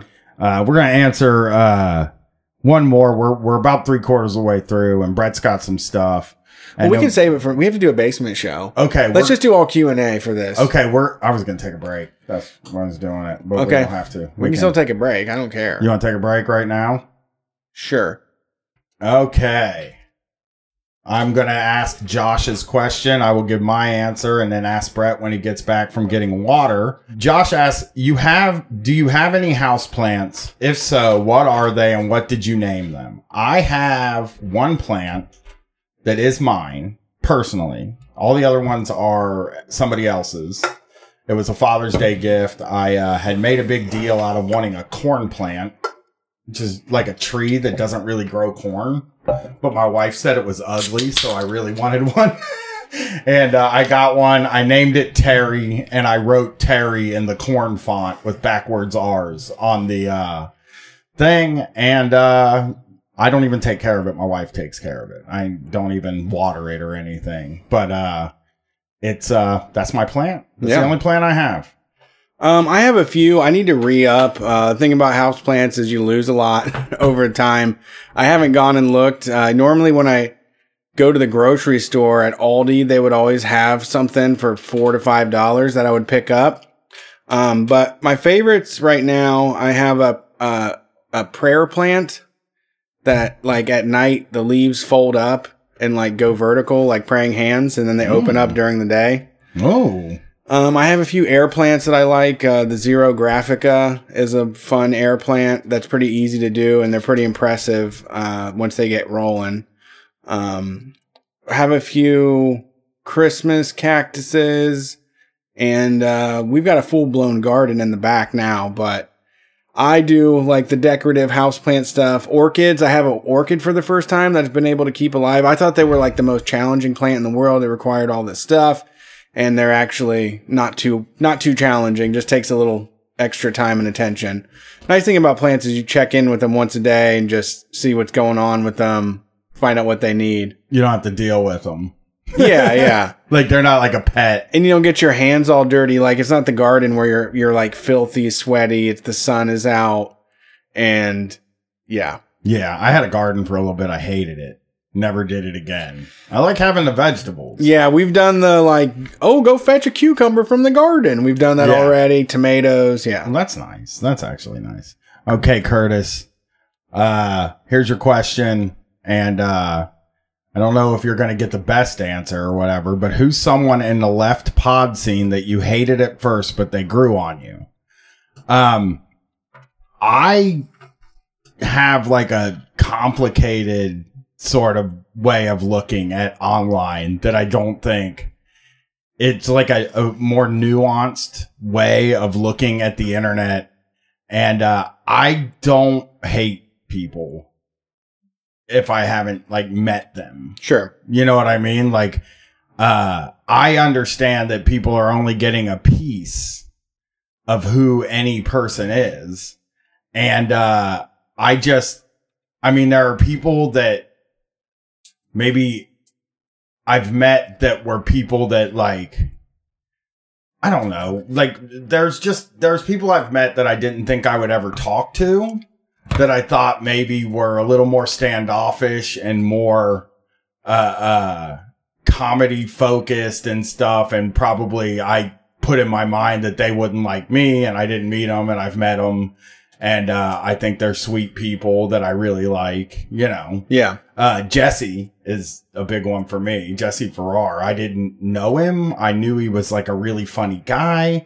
I listened to his podcast, and I think it's like one of the funniest shows, but I was like sort of intimidated by him. And he's a guy that like it's not that I didn't like him. It's that I was like intimidated by him. Yeah. And like, when I met him, he turned out to be like a great guy. That's as close as it gets, dude. I mean, everybody I've met has been really kind to me. Yeah. I haven't met anybody that's been mean to me. And you're so excited to meet him too. Yeah. Yep. Yeah. That's for sure. You get so excited to meet somebody that you've been reading their stuff all the time, and by the time you get to meet them, it's hard to dislike them. Yeah. At that point. I mean, yeah, I don't really hate anybody. If I hate them, then they're probably for good reason, you know? Yeah. Leslie is very to the point online and says things that sometimes make me like upset, but that's my relationship to things. Yeah. And like you said, he's just saying what he thinks in a very direct way. And getting to tour with him, he was a lot of fun. He was a great guy. There was no like shutting anybody down. It was all what you want, which is like just fun, spirited debate, you know? Yeah. Leslie's a good one because he does come off like a guy that, like, when you hear him online, you're like, well, this guy is like opinionated. He just and his opinions are all like not the same ones as mine, you know? And I'm very much the same. Yeah. I'm opinionated about things, and like, I kind of believe that I'm going to say my opinion out loud, and I don't care what you think about it, but this is my opinion. He does the same. It's like, all right, well, you think that. I don't think that at all. Yes. So, yeah, that's the best we can really do. I mean, like I said, I never thought that I didn't like these people, but there are people that I definitely think like, wow, we probably won't mix very well together. Sure. And then we meet and it's like, this is great. You know, something that you might even hear this on a documentary later, but me and Brett both had a lot of fear about Hellfire Tour because we didn't really know the Trillbillies. We'd met them once. And, we hadn't done each other's show yet. And we barely had any familiarity with them. And we were going to be spending 13 days with them in a van. And that turned out great. It was awesome. Yeah, definitely lifelong friends now. But we were freaked a little bit. Like, what if we don't like the Trillbillies? Or what if the Sams are annoying? What if the first day, like, they do something stupid and we just say, are annoyed the whole time? Yeah, but they're not. They're wonderful. Carter wants to know, I know Brian wants to move to LA, but curious what other parts of the country you guys have been to and thought seemed good enough to move to. I mean, LA is the only place I've thought like I would really like to live here. The other places I'm like, I could visit this place every once in a while. Like New York is a place that like I like going to. I don't want to like live there at all. I don't want to spend a lot of time there. I just want to go a few times a year and do my thing and go home. Yeah. I don't know if I mean, I've lived in a couple different places. I kind of have the wanderlust of, I kind of would like to live anywhere. But I really do dig, I think, the bigger Midwestern cities a lot. Like Pittsburgh was a place where wouldn't it be fucking great to just scavenge through all of this? Like just go through every nook and cranny and up and down those hills and see what like the whole thing is about. Milwaukee was the same way. Milwaukee is, that's actually the probably place for me. Is Milwaukee is the other place that I've always said, like if it didn't get cold there, that'd be a place to move.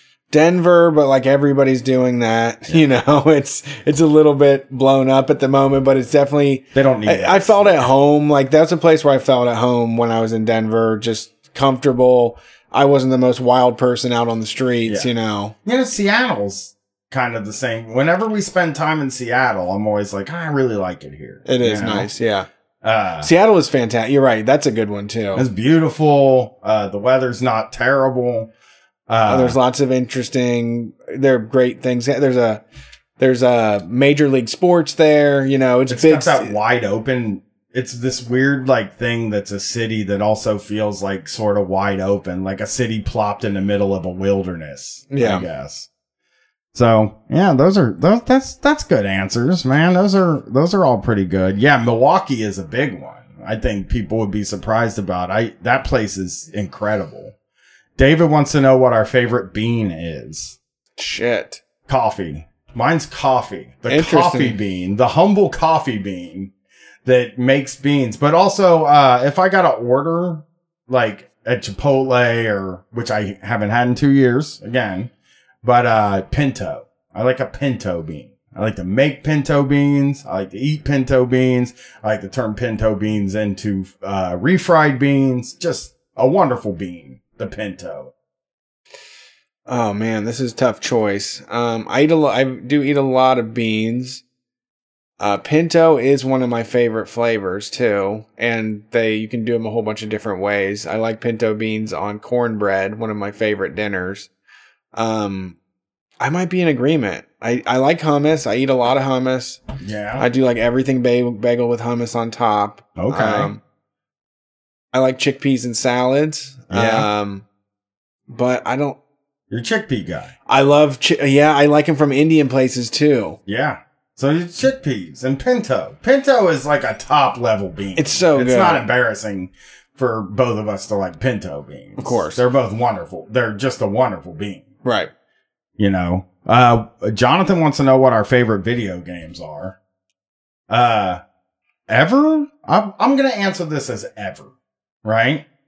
I said this on Trevor Hagelbaum's show, No Cartridge. My favorite video game in the history of video games, out of all of them, my number one is Mike Tyson's Punch-Out. All right. That's like the best. I think really, truly, that's the best game ever made. Yeah. I think. Okay. You know?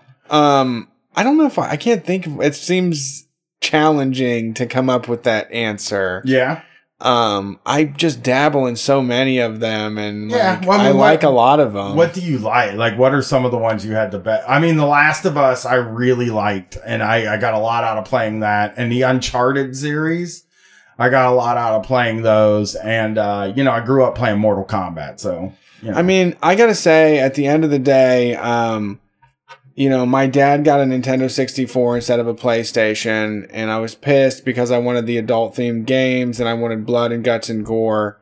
But I have to say that, like, Mario has made the biggest impact on my life, and every time one of those new Mario games comes out, I play it, and I beat it, and I'm just fucking amazed by it. Same here. And then you're like, damn, it's over, and there's not going to be another Mario for a long time. I have to wait for another console. Fucking 5 years. Mario Kart is the other one because I played the Mario Kart mobile phone. I was obsessed with that for several months and did really well on it. And what would happen is to do the sliding, you'd have to drag your finger back and forth, and I would play so much it would like rub the oil off of my finger. So I would be in the bed, my wife would be trying to sleep, and you'd hear, oh my God, just my thumb squeaking as I'm like snaking around corners and everything. Jesus, yeah. And also, I've loved it since since Super Nintendo. I fucking loved it. It was the best when I played it back then. I've had so many amazing moments, like getting Shroom chocolates for the first time and playing the Rainbow Road, where like we were just kept playing it over and over again until like we all just like dropped our controllers and we're just staring at it, you know? Yeah, talking shit. I'm like really into this idea now. I want them to reboot Pitfall. Because I think it's like the Mayan Adventure is a pretty good game. Yeah. And the original Pitfall on Atari was my favorite Atari game. It was a great one. And I just don't feel like there's enough adventures out there. The archaeologist, like that's what Uncharted is. The archaeologist goes out and he climbs all over, you know, temples and stuff and solves puzzles. But like, we only get to like have one of those. Right. You know? Yeah, they don't even make the damn movies anymore at all. Don't make any. Indiana Jones ended and they were like, we're not going to make any more of these. You know? Can't think of a single other one. Did you ever play Spelunky? Was that what it's called? No. You're like, it's a randomly created board every single time, and you're just thrown in the middle of it, and then you have to like solve the puzzle with like your partner and work together. It's pretty good. I think it's called Spelunky. Spelunky. Or is it Spelunker? I mean, that would make sense, but I think it was, maybe I'm thinking of something. Yeah, it's called Spelunky.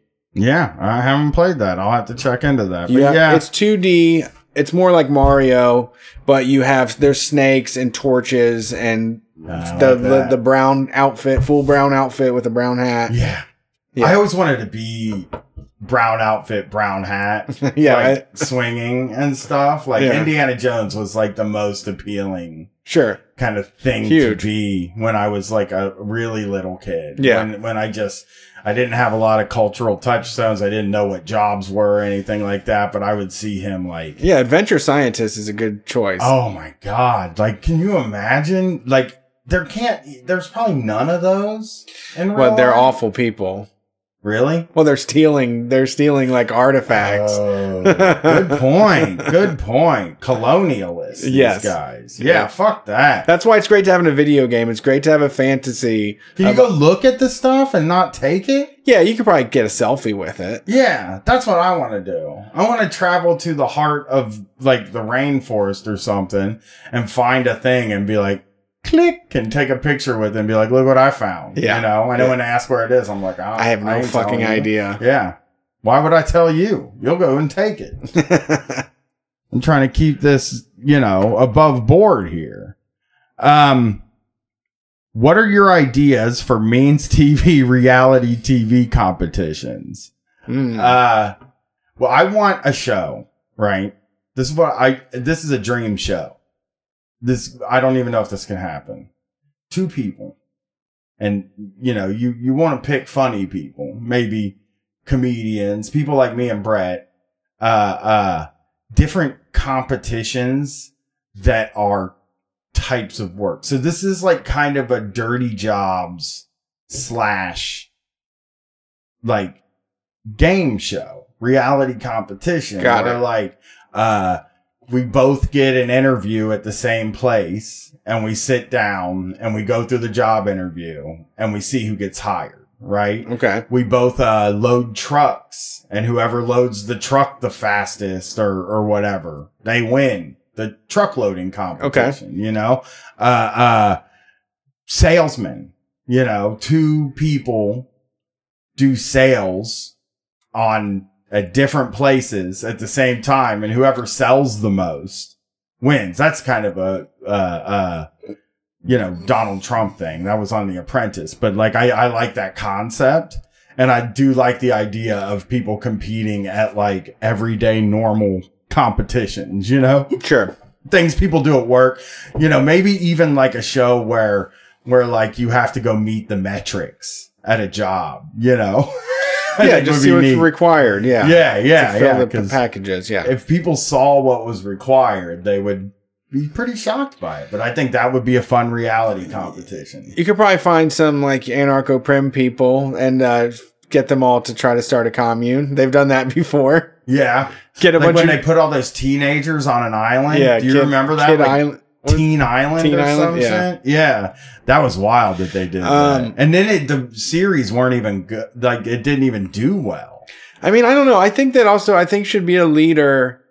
I think that Means TV it doesn't always have to be political. They should be a leader in some sort of wipeout thing. Like the Floor is Lava game was a great fucking idea. Whoever made up that shit. Yeah. The Floor is Lava. I'm not watching that though. I actually saw somebody say that, like, it was like a right-wing meme that said the floor is Corona and was making fun of people for wearing masks. Yeah. At a place. It's like, fuck you. I mean, it's funny. I think you like the idea of the floor is lava because you think you would be good at the floor is lava. No, I don't. I want to play. I just want to have a shot. Can we get you on something like that? You know what's funny? I was listening to What a Time Pod, and they are big Floor is Lava fans, and they said that the production people behind the scenes said that the lava is like completely safe to touch, and there's nothing about it that is like harmful. Yeah. But people's natural reaction is to start shrieking in terror like they're being burned or something. It just isn't. They said, we never told anybody to freak out. We never said to do that. And everybody just naturally has that when they think they're falling into lava. There's like a cash prize. So when you fall into the lava, you lose money. That burns. That burns. That stings. Yeah, that's a different kind of burning that I don't like. Kid Island featured 40 children. It was called Kid Nation. Yes. Brett. Yes. It was 1 season, 13 episodes. The children in this show, try to create a functioning society in a town, including setting up a government system with minimal adult help and supervision. That's the thing. They didn't have the guts to do no adult help. Yeah. Yeah. Like that's, what people wanted to fucking figure out. I bet those kids went home with a newfound appreciation for adults, though. Hopefully. Yeah.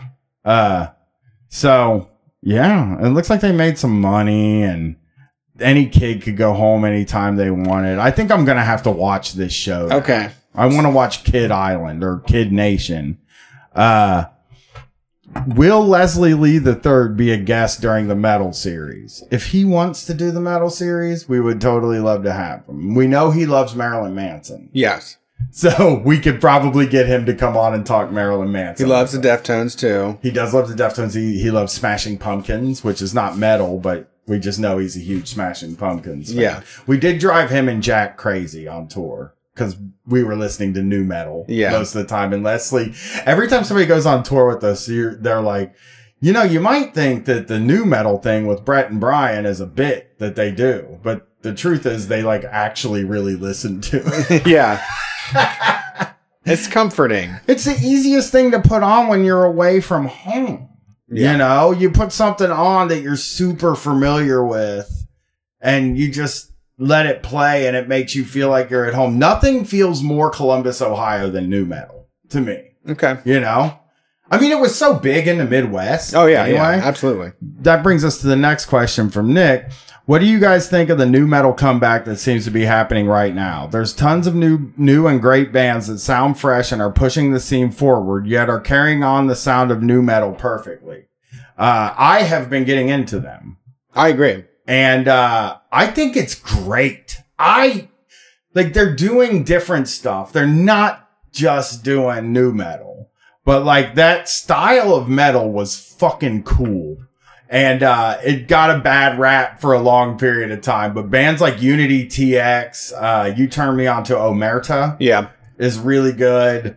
I mean, I like all of them. I also think that they're like a natural thing. It's a natural thing to that. Yeah. You know, like the rappers really like it. And Nat, I think, turned a bunch of people onto it that wouldn't normally listen to metal that now are making metal. Right. You know? Yeah. Yeah, it's just, it was on the shelf long enough and people haven't heard it and they forgot how good it is. And we're at another perfect moment of, we're at another perfect moment of uncertainty, I think, where people just want something that's loud and mad and angry, and frustrated.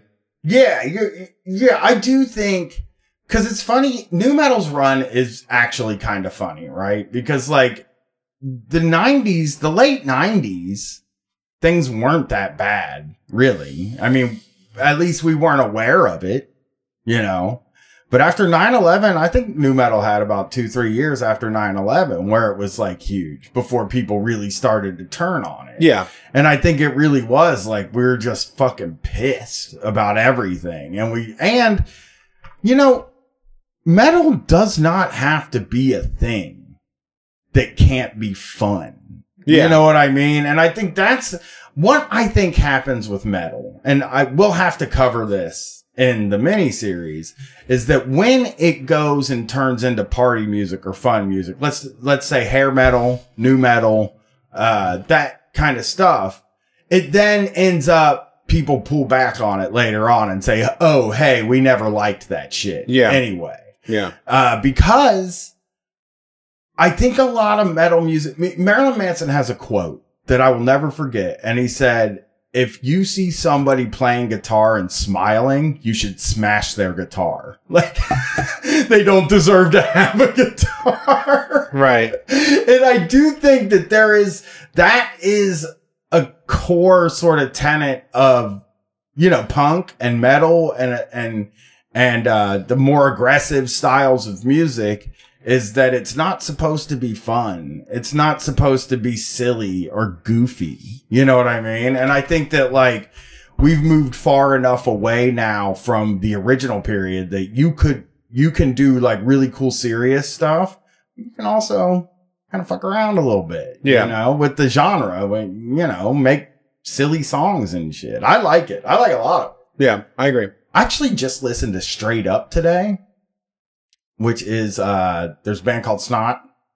They were going to be one of the biggest nu metal bands, but their lead singer died at 30 in 1998 before they could release their second album. Their first album is like, they were part of the scene with Korn, System of a Down, all those bands. Snot was like right there. They played Ozfest 98. They were like a real sort of thing, and their lead singer dies.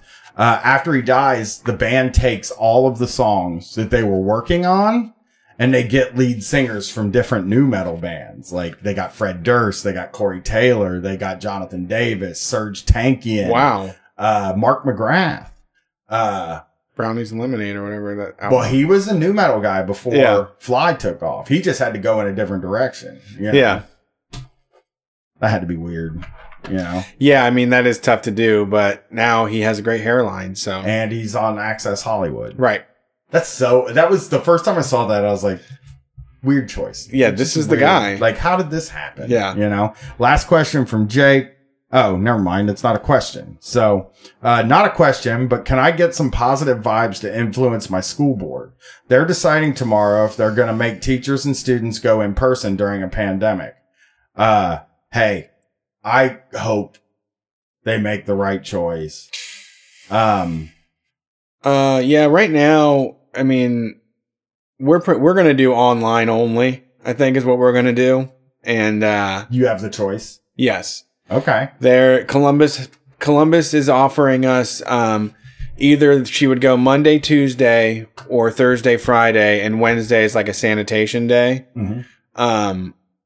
And other than that, they have an online academy is what they're calling it. And that's 5 days a week online and pretty easy to slot right into. That's a good, you're making the right decision. Yeah. I mean, luckily I can, but we have to figure out how to make it so that it's not just like a privileged place to be, which I don't think I'm not in control of. I can't change that. Well, that's the thing I've been wanting to like address a little bit is that it is we're at a really weird time now where people are being forced to go back to work. Yeah. And, I just don't know how we figure out what to do with the kids. For people that aren't like me, my kid's 15, plus I don't have a real job. So even if she was, 10, I could stay home with her. I don't really know what the solution to this is. I mean, I know the actual solution, which is lock it down and cancel school, or cancel school and, make it so people can work from, the government could we have to do it the right way. We have to do the lockdown the right way. Like you said earlier, they just basically were like, oh, everybody else is locking down. And it's like, no, they're not. But that's not just what they're doing. You have to do contact tracing. You have to do testing for everybody. Right. I would like to see all the schools decide not to do it. Unfortunately, the ones to the north of us in Worthington, they're basically like, they're on flashback to 9/11. They're on a color-coded system. So if it gets into the purple area, which is like level 4, means full-blown crisis mode, then they'll send them home. But level 3, where we're at right now, means 5 days a week of school. They're going to spread this thing so far and wide. It's just... 2 days a week. We're really setting us up. This is just... What a fucking terrifying world we live in. Yeah, it's so unfortunate. 26? Did I see some crazy number of evictions that are up in October? That's another one of the reasons that we're going to need those guns so that they don't take people's houses away. Yeah. And homes. Yeah, I thought you were going to say because people are going to lose it. Because that's like the whole mean thing that people do. They're like, we need guns because I have all these supplies. And if the shit goes down, I don't want to have to share them with people. No. I meant like just when the sheriff goes to show up, there's just 1,000 people standing there saying you ain't taking this house. Yeah. I hope that happens, man. I really do. I really worry about this. This eviction stuff is getting, it's just going to keep getting worse. Like, what are those people supposed to do? And they're racking up debt. That's the thing too. There's no suspension of the credit system or any of that. Like, if we were to go, let's say that tomorrow they decide to do a full lockdown for 2 months, contact tracing, isolation, we get it down to 0. If they started shit back up in October, we're going to have our credit scores are going to be fucked by it. Yeah, they're going to say that you didn't pay rent for 6 months. You owe $6,000 to this landlord, and they're going to take you to court over it. Yeah, you have a lien on your fucking vehicles. That is the other difficult part of this. Is like, okay, so we're trying to get on the other end of this. We get on the other end of this. Like, what do we have left? Like, what's left really of whatever America is. You know what I mean? When you get on the other end of this and there's that many people that have been evicted and don't have anywhere to stay and don't have a job and don't have any money, all the businesses are fucking closed. Like, so, businesses that couldn't weather the storm are gone. We got these boarded up fucking downtowns and arts districts and shit like that. And, like, people aren't able to eat. And like, it's like, we really gotta, well, I don't know what we're coming back to, but we're supposed to be giving positive vibes. Oh, yeah, that's true. We failed. Let me give positive vibes. I think most school districts are making the right decision. My daughter's school district is giving the choice. I think the hope is that like mass action can really, I guess this is a place where you might be able to influence the decisions, I guess. If you're going to a school board meeting. Yeah. And if there's enough parents there and enough teachers there saying, let's not do this, I think they're more willing to change their mind because they live in the same neighborhood as you than the federal government. I think by the time we get to schools opening, I think things are going to be so bad that we're going to be in that purple area. So I don't know if they're going to even be able to allow to do it, you know? Yeah, I don't really know where we're currently at. I know I'm hearing like really bad shit about Florida. And, but, you know, New York is saying they did whatever they had to do or whatever. And I don't know. I don't know when we're going to know the whole thing's over. You know what I mean? Like, I feel like we're just going to limp through this. We're going to watch other countries get to go back to normal, and we're going to be stuck here and not able to leave. And just... We're going to be... The borders, we're not allowed to have passports right now. That's not happening. We won't be able to leave. No other country is going to accept us. And no. Like that... And we're just going to be stuck in this fucking bucket full of crabs. Yep. Yeah. But... The people are good here, and if things fall apart, there is, like you said, there was thousands of people filling the streets for George Floyd, and there ain't enough of them, you know? Yeah, I think that... They aren't the silent majority at all. No, that's the thing we get into. They're not silent, number one. They yell any chance that they possibly fucking can, and they're pretty easy to count. Yeah. You know, the majority of people... They've gamified things, yeah. Are somewhat on our side, you know. Yeah. They're the loud. They're not the silent majority. I like that they call themselves silent. Like those it's impressive. Never shut up. They never stop. You know, this come from podcaster, but every time I'm around some silent majority ass motherfucker, they can't stop talking about their politics. Right, right. You know, that's all they fucking think about. All right. Well, that was a fun Q&A. I guess maybe if we read the questions first and didn't go straight down, they wouldn't end on a downer. But if I'm going to recap, new metal's good. I want to go camping. Mm-hmm. Remember that back at the beginning? Yes. When I was like, we're going camping. Yeah, air conditioner camping. Well, you don't have to throw in. And blow up mattress, air mattress camping. Well, you don't have to throw in. I'm just saying camping. Uh-huh. Oh.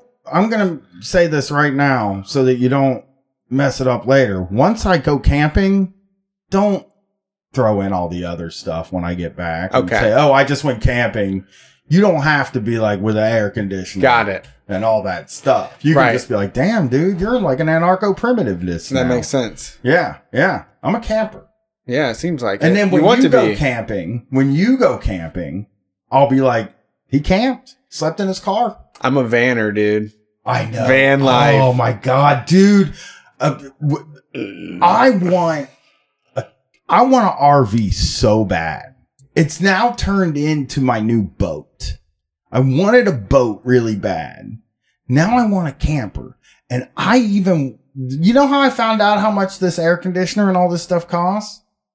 I went online thinking like, how much could it possibly cost to get one of them teardrop trailer camp? You know what I'm talking about? Those really small, they're like shaped kind of like a teardrop campers that then you can open up and you got like a pop-up camper. It's not a pop-up necessarily. You've seen it. I'm gonna get you a picture of a teardrop camper so you can know. I looked it up and I was like, how much could that possibly cost? Yeah. You know, what am I looking at? Like $5,000? Like, I mean, I don't have that right now, but like, it's a goal. Feel like $5,000 is within grasp if I really decided I wanted one. You could finance it. Probably.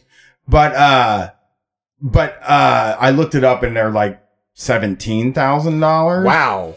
So like, here, I'll show you one. Yeah, I'm looking for like a used pop-up, but I'm gonna get a hell of a deal. Oh yeah, that's tight. Yeah, that teardrop shape. Oh, you drag it. I do want to camp, dude. I want to travel to like North Dakota and just fucking hang around in the woods. I'm gonna make a fire. I'll bring a steak. I'll make vegetables. You know, I'll do like a little vegetable thing. You can make anything at a campsite that you can make at home. Anything. I'll bring a fucking nice healthy amount of mellows, which I just bought 2 more boxes of today. Horrible. Cheaper. I found them cheaper. Wow. So that was why I bought 2 this time. Because I was like, shit. Don't let the deal pass. Yeah. So I'd probably bring a lot of mellows. I'd have to keep them. They'd have to take up a lot of prime cold space. Oh, refrigerator space, really? Well, yeah, you don't want them melting. It would just be like Katie and Gwen would be like, we can't fit any more food in here because of all the caramellos. And I'd be like, fuck, I don't know what to do, man. Yeah, caramello's food. Still edible.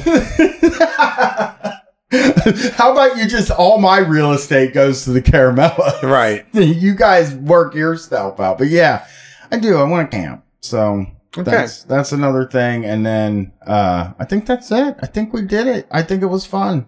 That's the show. Thanks for listening. You can find more of what we do on Patreon. You can support the show on Patreon. You can find videos, zines, and other things on Patreon. We will be back on Wednesday with hopefully a live stream with the internet fixed. Find us. We're Street Fight Radio. Peace.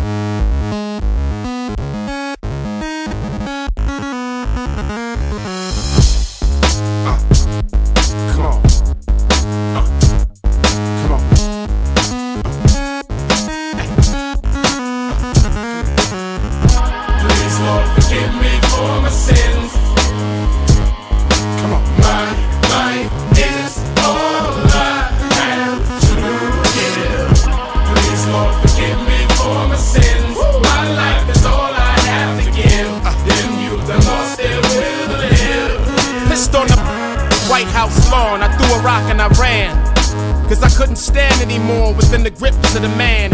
Y'all wanna ask me who's sane? These biological gases are eating my brain. It's a political grab bag to rape Mother Earth. 30 seconds after they bagged Dad for what he's worth. Thousands will die now, so millions will smile later. This ain't the rock from Falcons, then they stockpile data from satellites. But you discuss whose style's greater in this killing pool. You playing it cool like Cal Jada. When y'all ready to rock like Led Zeppelin, Al Qaeda, with weapons of mass destruction an hour later. What's your identity today? You want some John F. Kennedy or Timothy McVeigh? This Hennessy done left me with a remedy to spray for my identity. Your life is the penalty to pay, motherfucker. Y'all ready to rock? We ready to rock. Y'all ready to roll? We ready to roll. My life is all I have to give. Please, Lord, forgive me for my sins. My life is all I have to give. Then you've the most there will live. Trapped in the game, just trying to win. Just trying to win, just trying to win.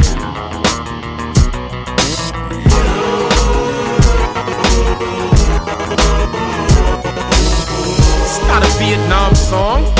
I know women from Desert Storm who came back to form. Missing limbs and disease in their legs and arms. Chemicals twice as strong as Agent Orange. It's messages in the bass drum. War going on for your mind, no man's safe from. It's not a Game Boy, Xbox, PlayStation. It's Resident Evil when every president's a Mason.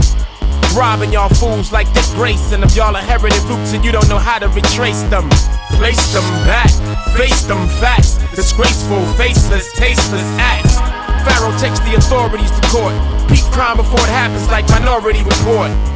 And I will never be mentally defenseless. Catch me on the block, in the hood, in the trenches saying, y'all ready to rock? We ready to rock. Y'all ready to roll? We ready to roll. My life is all I have to give.